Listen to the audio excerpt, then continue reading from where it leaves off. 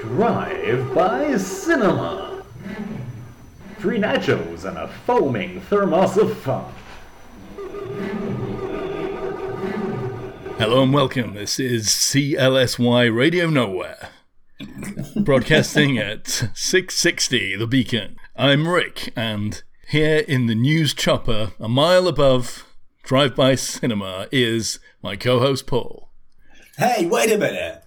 Why have you cast me as the child botherer? I'd forgotten that detail about that character. Okay, I'm your friendly child botherer. Look, I'm Paul, and I'm here in the helicopter, or not helicopter. I might just be in a van pretending it's a helicopter, parked on Pendle Hill. Hopefully, it's not a white van that takes your children away, but maybe it is. Who knows? Yeah. So, welcome to Pontypool 2008. Is that right, Richard? That's the film this week. A cautionary tale of post-structural French philosophy. Is how I read it, but maybe I got it wrong. Well, before we do Pontypool, we have to address any issues or corrections. Go on, then.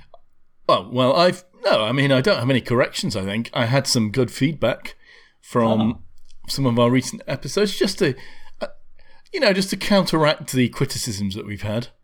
I know some of our listeners... We only had one strong criticism. Yeah. And it was we've heard about. It was fairly legitimate. It was. Well, I don't know, you poo-pooed the whole criticism, didn't you? You said that it was justified because the film was crap. Oh, well, yeah. But people have been enjoying stories of you getting erections on diving boards. No, sorry. I didn't get an erection on diving boards. Sorry. No, erections because of cats or kittens pouring at your groin. Well, I didn't enjoy that experience. I was horrified by it. Okay. No, it clearly made an impression. That's what my lawyers told me to say. So if you have any more stories like that, I think that's the furrow that we're ploughing. Oh, embarrassing self-confession. Yeah.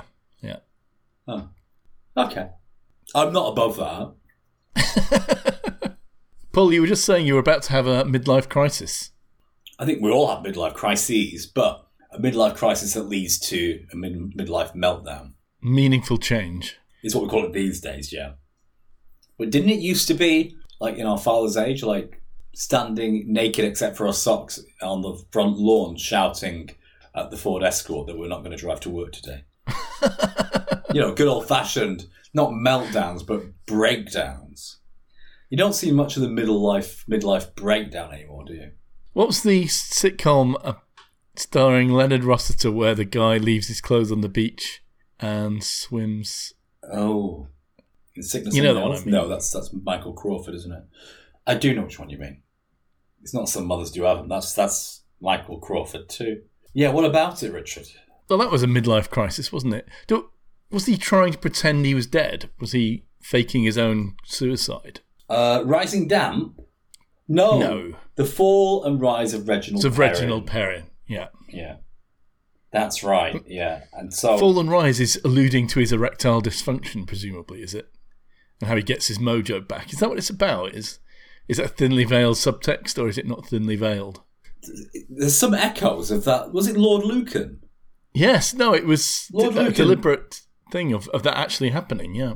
Lord Lucan did disappear, or not die, or whatever, because he left his clothes on a beach, was never heard from again.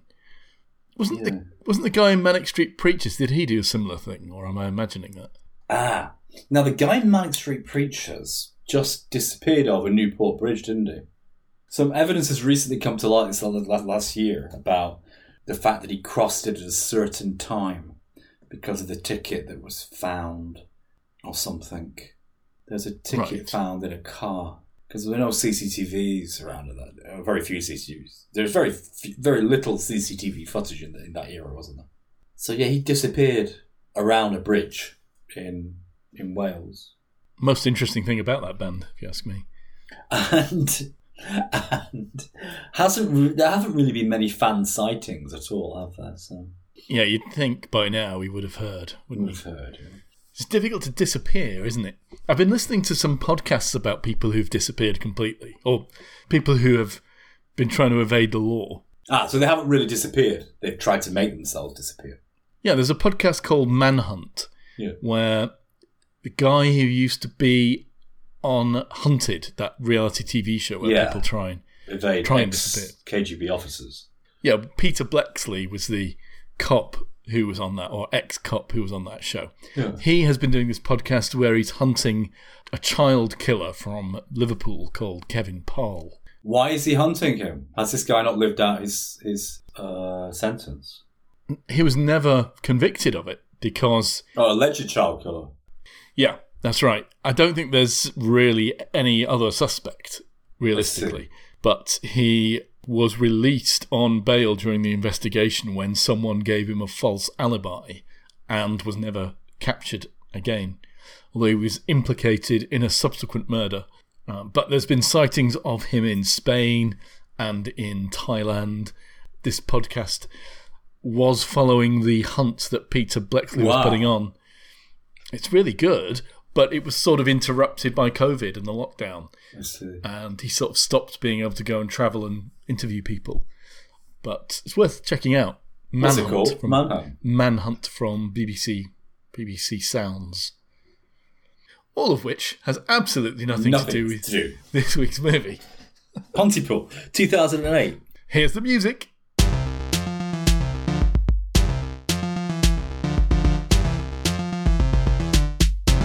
Yeah, Pontypool, 2008, cautionary tale of post-structural French philosophy. Or maybe not. Maybe I had got the wrong end of the stick. Which end should I have got, Richard, of this stick? It won't surprise you to learn, Paul, that this movie, I believe, was also made as a radio play by the BBC. Before or after? Sort of simultaneously, I think. Not quite sure. Because it takes place entirely within a radio station in a small Canadian Ontario town called Pontypool. Now, in the film version, we do see the newly arrived disc jockey in his car. Mazzy Grant. Mazzy, yeah, approaching...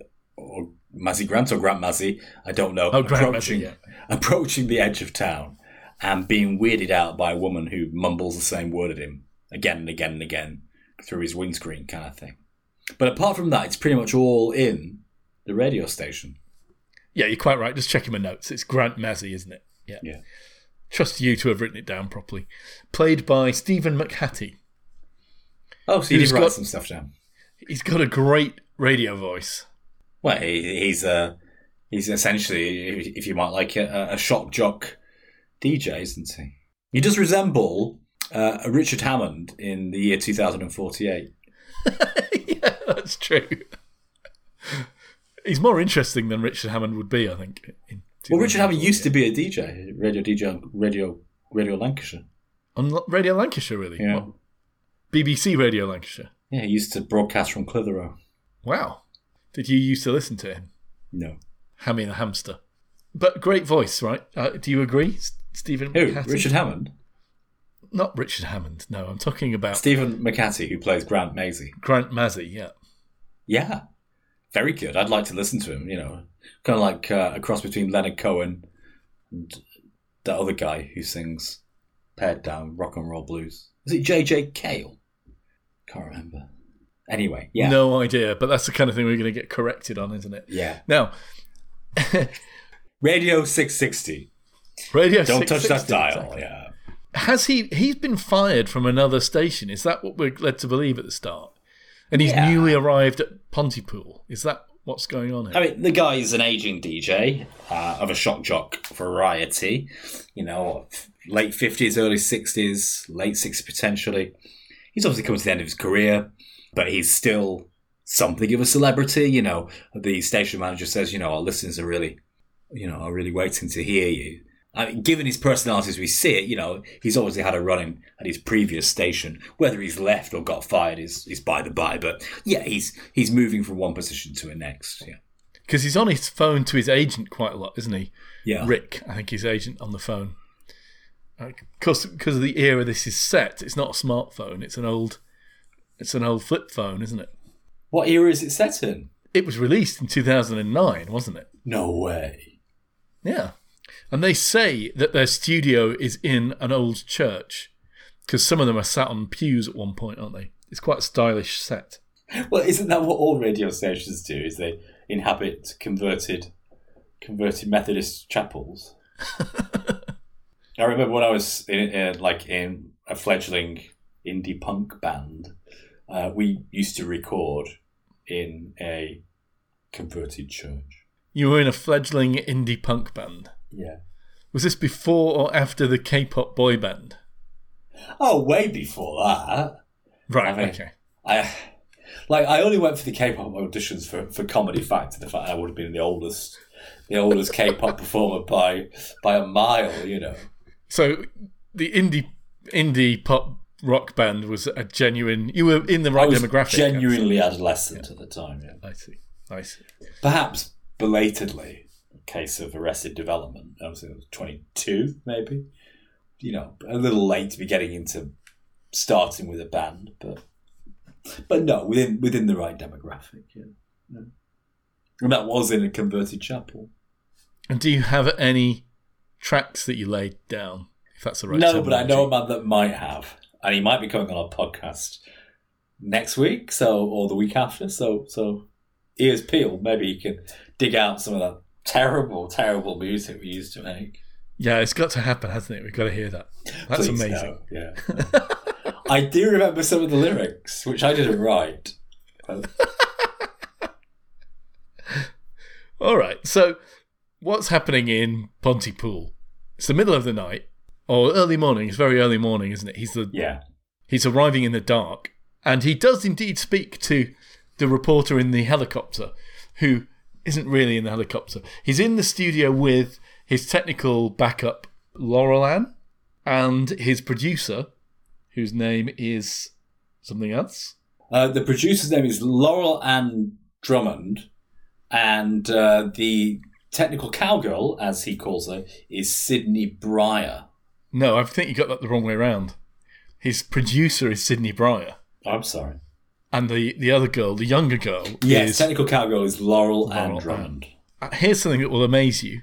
The actors that play Sydney and Grant... Yeah. Married. What? Yeah. They're husband and wife. Before or after the movie? I don't know, but they are married. No way. Pretty cool, eh? That's kind of creepy. Oh. Because they have chemistry on screen, don't they? I mean, they do kiss at one point in the film. Spoiler alert, don't they? Well, kill is kiss and kiss is kill. Kill is kiss, yeah. And it is in French-speaking Ontario. What will we expect? Words don't mean things. Words do mean things. Word means opposite things. Words are mimetic. Oh, Hold on a second. Is Ontario French-speaking? Oh, potentially. I'm not so sure. It's not in Quebec, is it? It's in... Sorry, Quebec is French-speaking, yeah. Hence their need to find a translator when French is being spoken. That's right. They basically don't seem to know it, except they do. I mean, Sydney seems to know it a little bit, and then they do speak French later, don't they? But not very well. Well, there's a whole TikTok meme compilation, isn't there, about French words being gibberish, and this later becomes relevant in this movie. No spoiler alert just yet, but there's a phrase ton ton ton ton ton ton. You know that one? Oh yeah, the current phrase where they translate a series of individual words. Yeah, ton ton ton ton ton ton, which means your tuna is cut by your uncle. And then there's the other one which is fwa fwa fwa fwa fwa fwa fwa. What does that mean? Hey, liver, faith, hair, times, or something. Fwa fwa fwa fwa fwa. Yeah. And then there's another one, which is dan dan dan dan dan dan dan. What does that mean? Your time skin tone has Tintin. Dan dan dan dan dan. Yeah. Have you not seen all these? They're really, really popular. They're just so popular. And then there's one more, which is, oh God, what is it? It's Guan on guan guan guan guan guan. On guan guan guan guan guan. What goose on the corner speaks through something or other. My French is not good. And finally, there's like me me me me me me me me. And there's lots of them anyway. So you get the idea, which is that it's French, words could be other words and could mean other things. Except there's a virus going on through this whole movie, and it's not French, it's English, it's the problem. Now, yes. I think this is highly inaccurate because I've just demonstrated, you can say anything in French repeatedly, and you can make whole sentences from it, gibberish, Whereas, although English is a very, very large language, we have a ridiculous number of words. And I think this is what they're getting to, is the idea that we have a superfluous number of words. I think 600,000, 800,000 in the last count in the dictionary. There's so much superfluous wordage and verbiage in English that, are we losing sight of what words mean? This somehow becomes relevant in this movie. I don't know how to explain how it becomes relevant, but it does. Without use of any post-structuralist French philosophy. Because, of course, we're not talking about French problems in Quebec. No, during the morning, Grant is receiving information, isn't he? News flashes. Yes. Of strange things happening around strange things happening. Pontypool. Particularly from the helicopter. Yeah. The first thing, I think, is... Well, they say, auspiciously near the start, something's always about to happen. They get a call, a news flash, about a riot at a doctor's office. And that's actually in a place called Sandy Hook, which is a name to conjure with, isn't it? Presumably this is before the Sandy Hook shootings happened. But anyway, at the beginning of the movie, they start saying Pontypool, and Pont means bridge, and bridge means pool, and Pontpool, Pontpool. So they do go on this French tip of French words meaning other things that they don't later pursue. So that's what put me off to researching the TikTok memes where French can mean anything. So that's what kind of made me think, oh gosh, we're in Quebec. Oh, that's the bit where they talk about the bridge, the Pontypool, yeah. Something or other. That's the story of Honey the cat missing, isn't it? Yeah, and they said at some point words meld and emotions mix into words and this kind of thing. So it's setting us up, I think, for what's going to come later, obviously. But yeah, so now he's settling into his job. He's having a bit of frisson with this producer. He's a strong personality, and she's the kind of lady that runs her studio probably, in a pretty ship-shape manner, but span it in the works. All this weird stuff's happening on outside. So what's all that about? As this information is coming to him over the news wire, or I think they get a phone call from a policeman at one point, who he is accusing of being an alcoholic and drinking on the job, which is partly why Sydney, his producer, is so upset with him. But he's like, slow down, lady. I know how to get the listeners riled. I know what I'm doing. I'm setting them up for some anger so they're going to call in and they're going to become regular listeners. Just don't step on my toes. I've done this job for a long time, kind of thing. But anyway, so he's insulting the police officer and alcoholic, which may or may not be true. And then Richard, what happens? His producer has clearly pre-booked a slot whereby the local amateur dramatic society come in and sing a bit of opera. It seems to be like a family of a couple of kids and maybe their parents or something, and they're singing in blackface. Were they blacked up? They're all pretending to be Middle Eastern. Yes, in sandface. Yeah, sandface. Okay. They were pretending to be Lawrence of Arabia and his ethnic accompanies. So yeah, but it's 2008, and it was still acceptable by then, I think. And this is, I think, the first inkling of what's going on, because at the end of the little song, which is excruciating, and like something Alan Partridge would have to endure, the girl is speaking, and she stops being able to say a particular word, doesn't she? She stutters on it. Yeah. Ton, ton, ton, ton, ton, ton, ton. Yeah. And she starts sticking and stuttering on a word. Yeah. That's right. It's the first inkling that there's something going on with the language. And she can no longer get her words out. And he gets this lot out of his studio because he's obviously embarrassed about putting this on in the middle of potentially important events. And they start hearing things about something happening at an old people's home. Well, Code 48 on the police radio, picked up by the technical cowgirl. So she gets in there. And then Ken Loney, Ken Loney, the guy in the sky, his transport helicopter. It turns out he's not in the sky at all. He's just broadcasting from a truck. We don't really hear from Ken's Sunshine Chopper just yet, except for the producer say, "Hey, it's not real." But I did like Grant's radio show. It essentially involves him talking crap. And he's very good at just waiting. Extemporising whilst, the news is coming on the earpiece. That's right, yeah. So, he was talking about, it's really terrible weather out there, SAD, affective disorders. Could they be causing this bad weather? Let's hope for some industrial pollution coming from the south to put a stop to all this cold weather kind of thing. He's got a nice line in talk show radio. So news starts coming in. They're listening in on the police radio. But as to what's going on out there, it's not particularly clear, is it? No, it's got lots of different things you hear about. Like there's a bunch of people at an old people's home repeating things, a herd of people near the forest, and then there's a story of a couple of people trapped in a car under a mountain of people. That's right. Cogitate all of these weird incoming stories. BBC World call wanting information. And they have to go live on air with BBC World. They share a live transmission, yeah. And they don't have any information, so what's Grant supposed to do? Well, he bullshits like a professional, doesn't he? Then they hear, their transmission is broken into by another broadcast.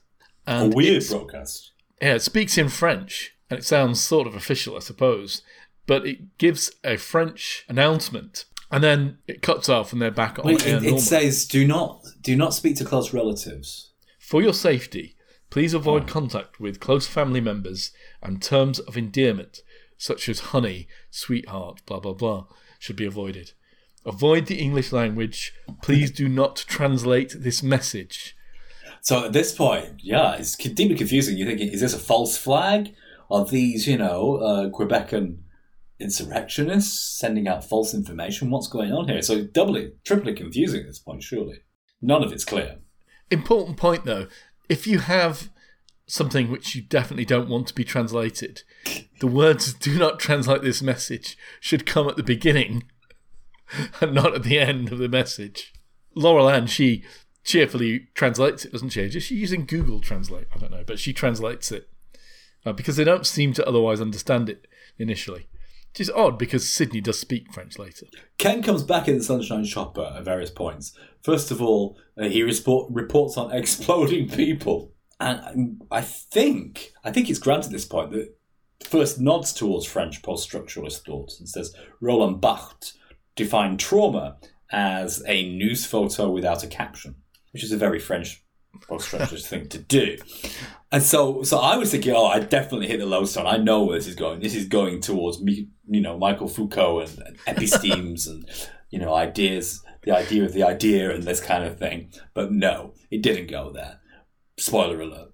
But anyway, so then Ken is breaking down on air as he's talking about naked cannibals and people trying to launch themselves into the ripped apart bodies of other people to commit suicide. And this is all kinds of madness going on. The terrifying reports coming through on there. Grant decides he needs to go outside. Maybe wants to get breath of fresh air. But I think he also wants to see what is going on, trying to understand it. But as they open the doors, Sydney's not so sure they should be doing this. But people start coming towards them. And they close the doors. They start banging on the door. And they're repeating Sydney's words. Because she was saying, come back in or whatever. They just repeat it now over and over. They do, yeah. So we're getting the idea more and more that this is something to do with phrases or language and repetition of that certain words and keywords. So a zombie horde that can speak but can't speak very clearly kind of thing. Weird. A frenzy of piranhas is how it was described. For the next bit of the radio programme, they decide to do the obits. I guess they normally do the obituaries every day on this local radio programme. Except there's hundreds of them, yeah? Yeah, there's lots of them. And I guess they're all from people dying during the day. I don't know how they got the information so quickly. Mm-hmm. But if you listen to them... But that's not really the focus, is it? Because we're focused on Sydney and Laurel Ann. And they're discussing stuff. And at some point, Laurel Ann starts malfunctioning herself. She keeps saying that Mazzie's missing. Mazzie's missing. Mazzie's missing. Missing. So she's clearly caught this, mimetic virus. Which is the word that I think I used last week to describe this movie, Paul. Would you agree that we're talking about a mimetic virus? Well, I don't know. What is a mimetic virus? Well, you know what a meme is, right? Yeah. Okay, do you want to explain it? A meme is simply a recognisable Is it a kind of a figure of speech or not? I've forgotten. Well, it came from one of Dawkins' books, didn't it? The Selfish Gene, maybe? But he's trying to explain the idea of genes as a way of transferring information. Yeah. And that genes have the properties that they reproduce, they copy themselves imperfectly. And that means you can get evolution of the genetic structures. Now, he wanted to... What we say, go viral these days, don't we, in simple terms? So Dawkins wanted to point out that those same principles could apply to things that didn't happen to be DNA. Yes. It could apply to other things that had those same properties. And he'd, I guess, identified that ideas or thoughts, if you like, have the same basic properties in that they can be copied from one person to another, or even within yourself from one day to the next, I suppose. And they are copied imperfectly quite often. And consequently, they can evolve, they can change as well. And he used the term meme for, I guess it comes from a memory, doesn't it? And a gene mixed together. So I guess a meme is a transferable unit of an idea or concept. That can accommodate different forms of content, perhaps. There's an idea of there's a variable or inheritable structure to it, but it's not a fixed idea, is it, as such? That's right. Because I think in modern day terms, we see it misapplied in terms of a very specific idea. And that's not really what a meme's about, I don't think. No, a meme could be anything. Conceived. Memes these days mean a funny picture with a caption. Funny picture, yeah. But as it was usually conceived, I think it was a broader idea than that. Absolutely. A meme could be a tune, like a whistle tune, like, Three Blind Mice. Or it could be a joke, couldn't it? Could very well be a joke or a limerick. Yes. It could be a way of doing something. Or a set of limericks that feed off each other. Yeah. Kind of thing. So TikTok, I think the TikTok's viral series are an example of meme where people copy the same video but change it a little bit, or copy the same idea or evolve it. That literally is a meme, yeah. There's the idea of doing that is a meme. Which is a meme, yeah. And then there's the individual instantiations of it, which are also memes. That meme about opening bananas from the other end, that's another meme, isn't it? And that's getting back, I think, very much to what Dawkins was getting at, in that cultural memes could also be a way for organisms to pass things on, I suppose. Yes. Like monkeys could teach one another how to open bananas, and humans can teach one another. And hence we get to fuzzy areas like Jung's cultural unconscious, or I forgot what he called it. Collective unconscious. Yeah, or the idea that there might be genetic inheritance to our unconscious kind of thing. Which is mental. No, sure. But yeah, so that's a meme. So it's a memetic virus. This is the next leap, isn't it? A virus, as we now are all very aware, is a tiny little package of genetic material. Not DNA, is it? It's RNA in a virus, but it ends up being genetic material in your cells, which, of course, causes you to produce proteins, which make you ill, etc. If genes have an equivalent in memes, the question is there a memetic equivalent of a virus, a package of genetic material which is detrimental to the host? Is there something similar with a meme? And some people say religion is a memetic virus, right? It's a complex of memes which propagate from one to another, usually because of a promise of eternal life or some such. It can be detrimental to people because it can make them do silly things like cut their hair in a particular way or dress in a certain way, which is, has very little to do with whether or not you're going to live forever, does it? Let's face it. In this case, they're taking the idea of a meme very much more like a biological virus as a concept or an idea that can get into your brain and make your brain malfunction in a very organic way. Or it could be, it's actually, a physical virus that has a memetic effect. Yeah, okay. It could potentially be that, couldn't it? I suppose so. Although it seems to be transferred over the radio. Yes, so difficult for it to be. Makes it less credible to do that. Yes, yeah. But maybe it's a combination of both. Maybe you need to have the virus and also hear the word that triggers the virus off. Yeah. Maybe it makes the right bit of your brain fire off in the right way. Or it could be that the meme is actually undetectable sound vibrations that live inside the word of choice for a short time, kind of thing. So in fact, it's not the word itself. That's just the envelope for more audio, more interesting audio phenomenon, if you like, a subliminal audio phenomenon that allows it to become an earworm in your brain kind of thing and takes over your brain. Who knows? I mean, they never explicitly address the nature of this mimetic virus, do they? Because, well, they're just radio presenters, so why would they?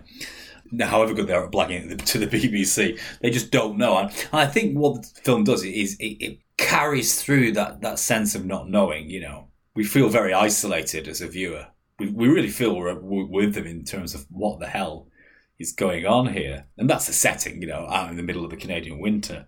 It would be pretty scary out there if the whole town suddenly went doolally. There's not a lot of people nearby to help you, are there? You've got to wait for the army to come in 6 hours or 12 hours later kind of thing.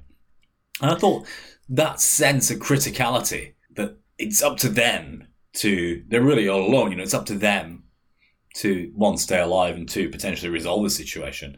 I thought that was quite well communicated in this movie. I do love this idea of a mimetic hazard, something that could be transmitted through information. Computer viruses are real, right? You can write a computer virus that propagates from computer to computer and can make a computer stop working, or can allow a Trojan horse to infect it or something. This idea that you could do the same thing with brains is interesting.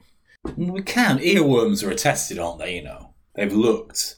Some of the TED Talks on if they physically represent in like a pivot table, but a coloured kind of cute pivot table, the notes in various hit songs that people all recognise as being earworms, and the structure is just beautiful, you know.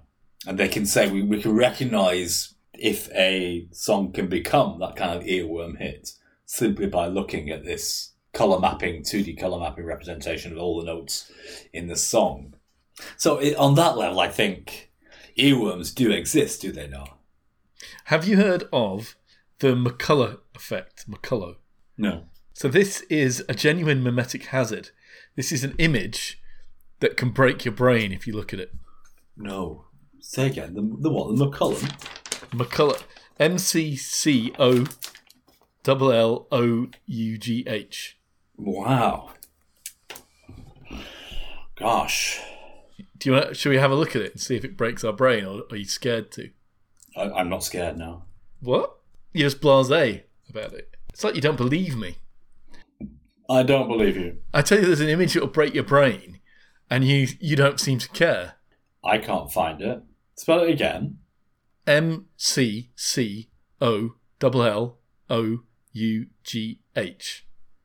And it's called the McCullough meme or the McCullough... Effect. The McCullough effect. That's just op art. That's operational art from the 1960s. Yeah, well, I'm telling you, it can break your brain. So how? It can give you an after image for a considerable period of time afterwards. For what? 2 years? 3 years? 5 days? What? No way. 2,040 hours in one case, I think. The effect is remarkable because although it diminishes rapidly with repeated testing, it has been reported to last up to 2.8 months. Yes. And you're just like casually checking it out. Is there not like an antidote you can look at to get rid of it? I don't know. Where would you find that out? So essentially, for our listeners who don't have access to phones at the moment, it's just a simple afterimage effect produced by operational art images. You know, strong, geometric, repeated, linear patterns of various bright. It's black and white gratings, isn't it? Well, it can be green and black or red and black. Yeah, gratings, strikingly visual, repeated images. But I don't think I can break your brain, Richard. Break.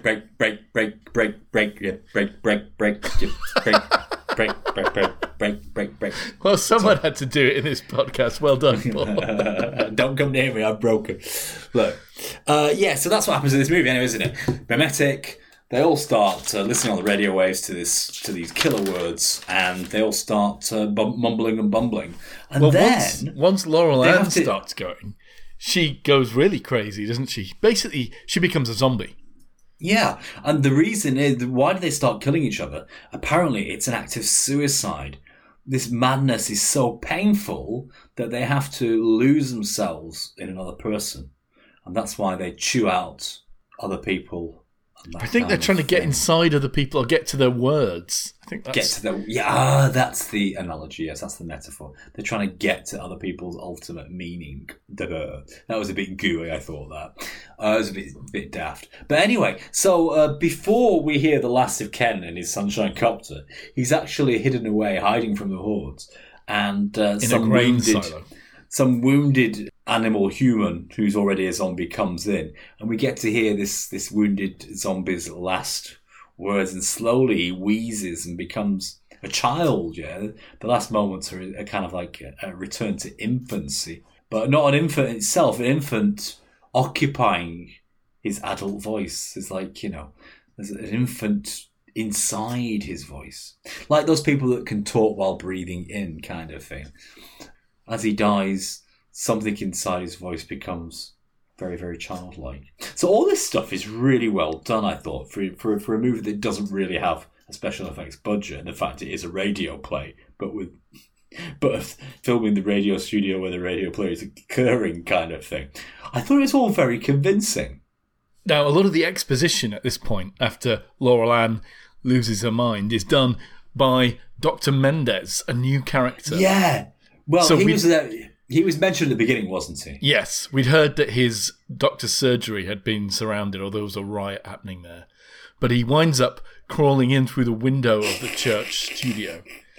And he gets them to lock themselves into the soundproof studio while Laurel Ann is outside, and she starts banging her head against the glass, doesn't she? Till she's bleeding from the mouth and nose. Now she keeps banging against the recording studio glass. It disappears on occasion and comes back. And at one point, I thought it was so funny. She comes back and she's bleeding from the mouth, and like, has she been eating somebody? And then they turn to each other and say, what if she can read our lips? Which I thought was really funny. And it takes a definite turn towards black humour for the last 20 or 30 minutes of this movie. It becomes really, really funny. You get Dr. Mendez explaining his theories on what's happening, which is useful exposition. You get another couple of calls from Ken, don't you? At one point he's talking about the crowd saying, look out for U-boats. And then they make a break for it. They leave the studio, don't they? And the doctor seems to be losing it as well. He keeps saying, breathe, breathe, breathe. So it looks like the doctor is not going to make it. What's good is they get to debate, and I don't know who disagrees. I think the doctor, John Mendez, disagrees with the idea that if it found its way into language, it could find a way into reality itself. They're saying this is a god bug. I think he disagrees with that idea, doesn't he? I can't remember exactly. But that's a nice big idea that they introduce and they just throw away. And then they have to say goodbye to Ken and his Sunshine Chopper. And of course, the shock jock, Grant, who's newly arrived, doesn't really know about the relationship. So he's trying to console the producer, saying, oh God, you've known each other. She's like, yeah, we've known each other for 17 years. You must feel so terrible, losing a friend like that. She's like, he wasn't a friend. He was a child abuser, kind of thing. So, the black humour jokes are coming thick and fast towards the end. It was a shock because it's not really the tone that the movie set out. That's true. Because then there's a moment, as they leave the soundproof studio, they run past, I think it was the girl who was singing in the amateur dramatics, and she leaps on them, and she starts beating up Sydney Briar, doesn't she? And he helps her off, and then they both start kicking her on the ground. Basically, I think they kick this girl to death. So anyway, then the technical cowgirl comes once more banging into the window. They're like, should we be talking while she's here? And he's going like, well, talk radio is high risk, kind of thing. So there's little gags being thrown around. At some point, the doctor works it out. It's like, it's the English. It's not other languages. It's English that is infected. And he starts speaking Armenian.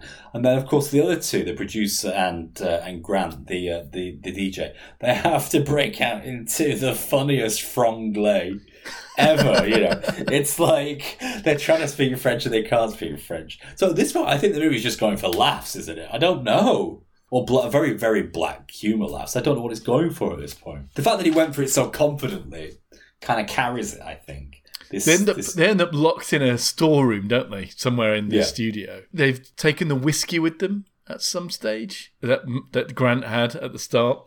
It seems like the first thing he does is get some whiskey from Laurel Ann when he started his shift. But there's a point where she says, they've decided not to speak at all. I think there's a point where she says, "We're not talking and I'm drunk. This is how my last relationship ended."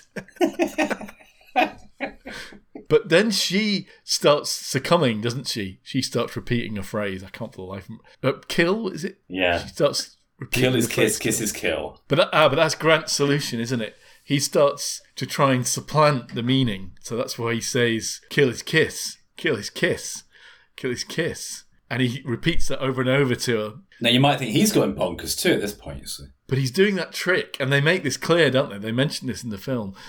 He's doing that trick that you did as a kid, where you just repeat a word over and over again until all its meaning seems gone, and it's just words coming out of your mouth. But that's what they do anyway. That's what the zombies do, though. Yeah, it's weird. So I thought, is this mimetic virus really clever in that when you try to defend yourself against it, you become inculcated in its methods also, which is potentially, but it doesn't happen to him. In fact, he finds a solution by saying kiss is kill and kiss is kill and kill is kiss and kissing each other. They destroy whatever mimetic virus has entered into her brain. Yeah. So the kiss, it's quite a romantic moment. I think they do have chemistry. You don't think so? And then they go and start broadcasting the same thing over the airwaves, don't they? There's a speaker outside the church, so they know the zombies outside will hear them. And of course, presumably everyone in Pontypool is tuned in. Cue credits, yeah? Pretty much. Yeah. There's a kicker scene in the middle of the titles at the end, but I can't remember what it was about. There is an end credit scene. It's really weird.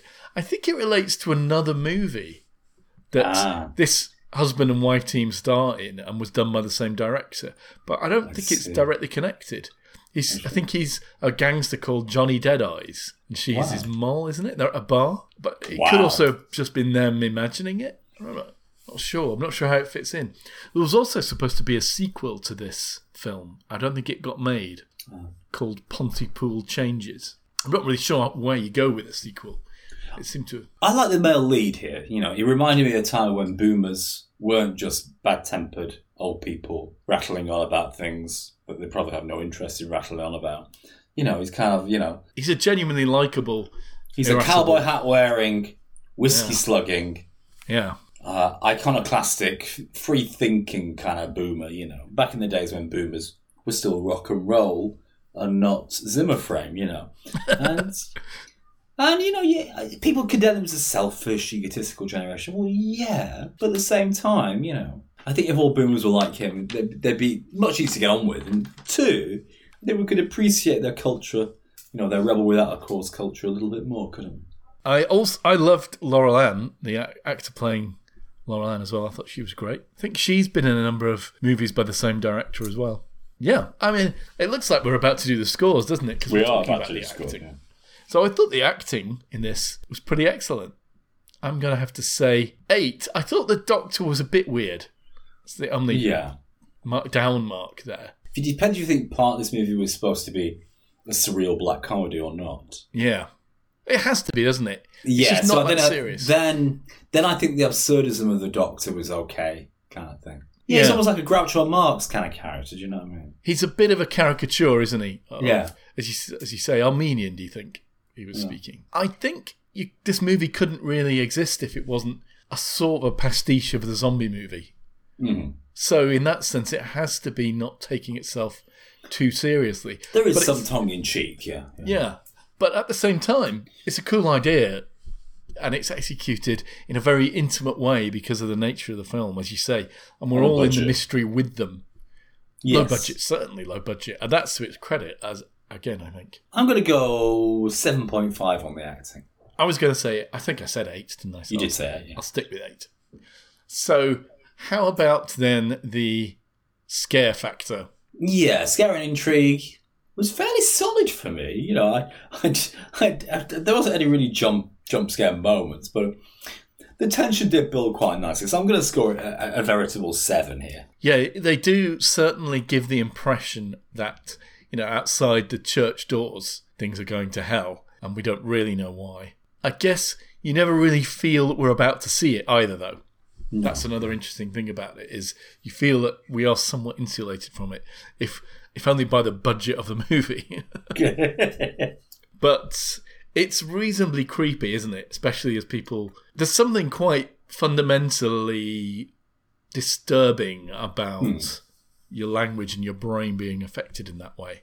And about the character who you like, such as Laurel Ann, who was quite likeable, through the early parts of the movie, but then it's taken away from you. She kind of dies before you, and that's disturbing. So, yeah, I'll give it a 7. Now, how about the storyline? And to some extent, the ideation, this idea of a memetic virus. The ideation is great. The whole concept behind it is delicious and not very often portrayed.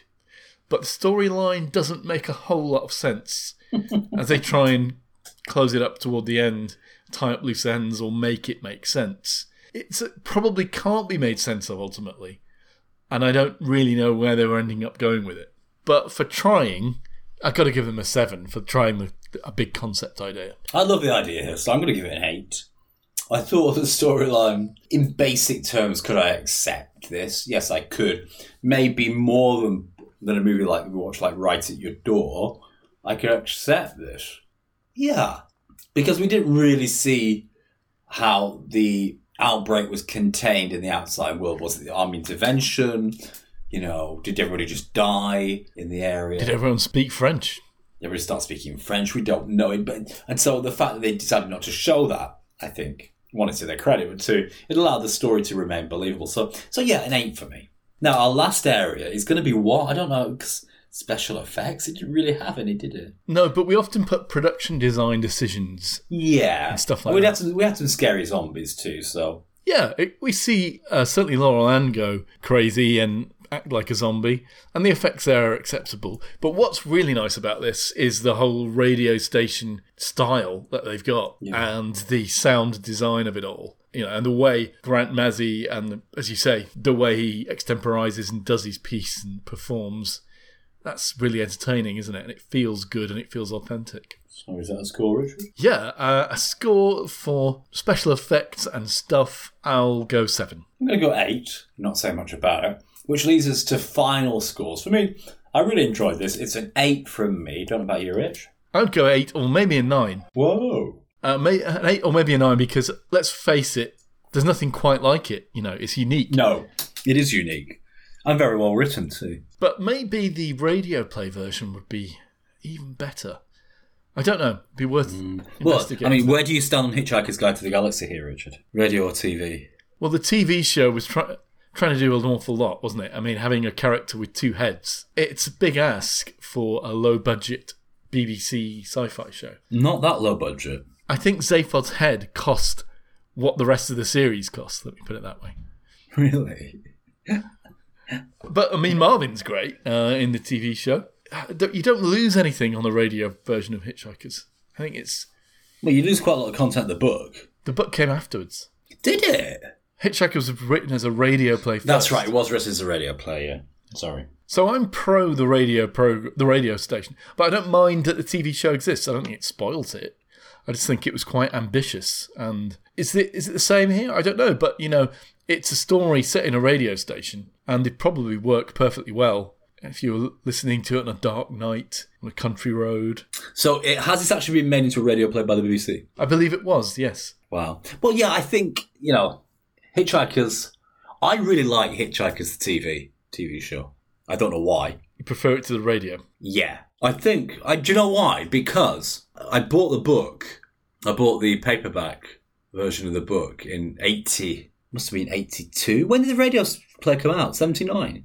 That sounds right, yeah. I think that's right, 78, 79. But anyway, I bought the book whenever it came out because I'd heard bits of the radio show, and I think the book came out before the TV show. Am I right in thinking that? Or around the same time? Yeah, I think it's probably true, yeah. But in any case, my book was the one with the kind of smudged psychedelic rainbow kind of thing. Yeah, waxy one. Beautiful, just beautiful. And the blocky, almost comic, but futuristic typeface.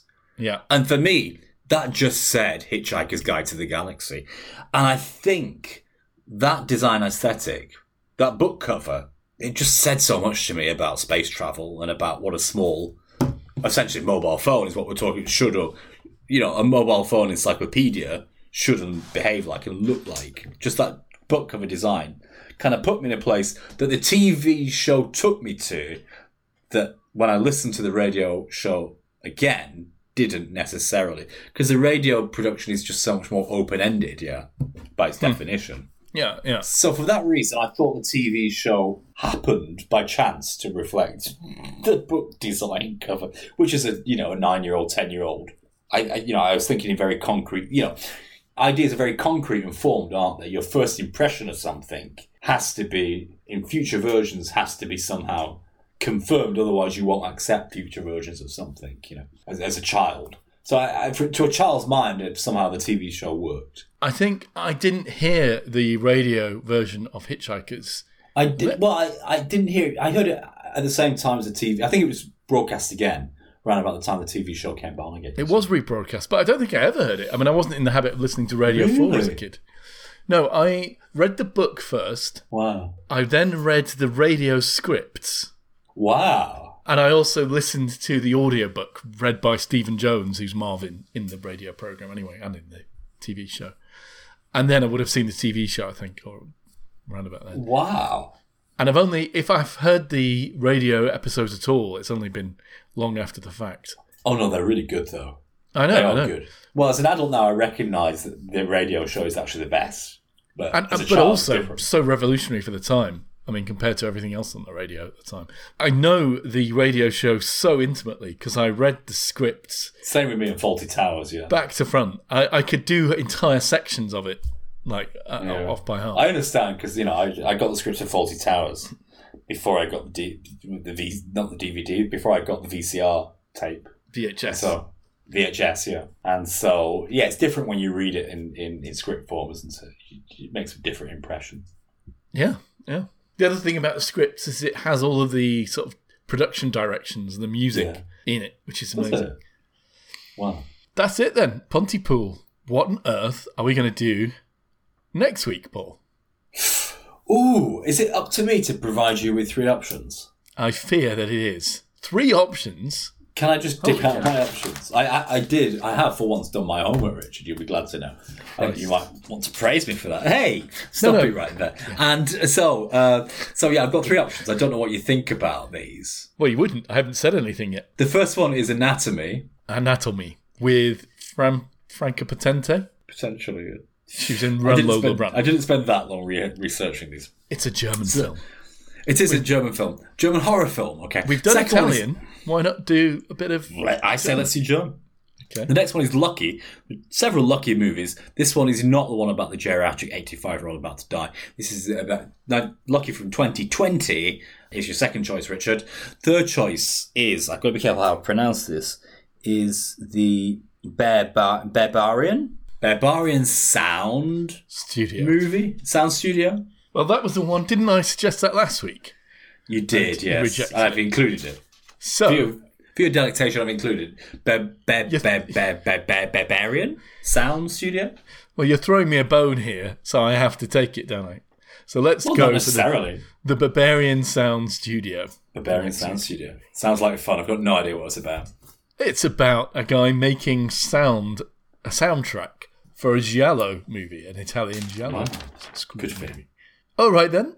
Thanks for listening, everyone. Join us next week for the Barbarian Sound Studio. Sounds like fun. Here's the end theme music in 3, 2, and 1.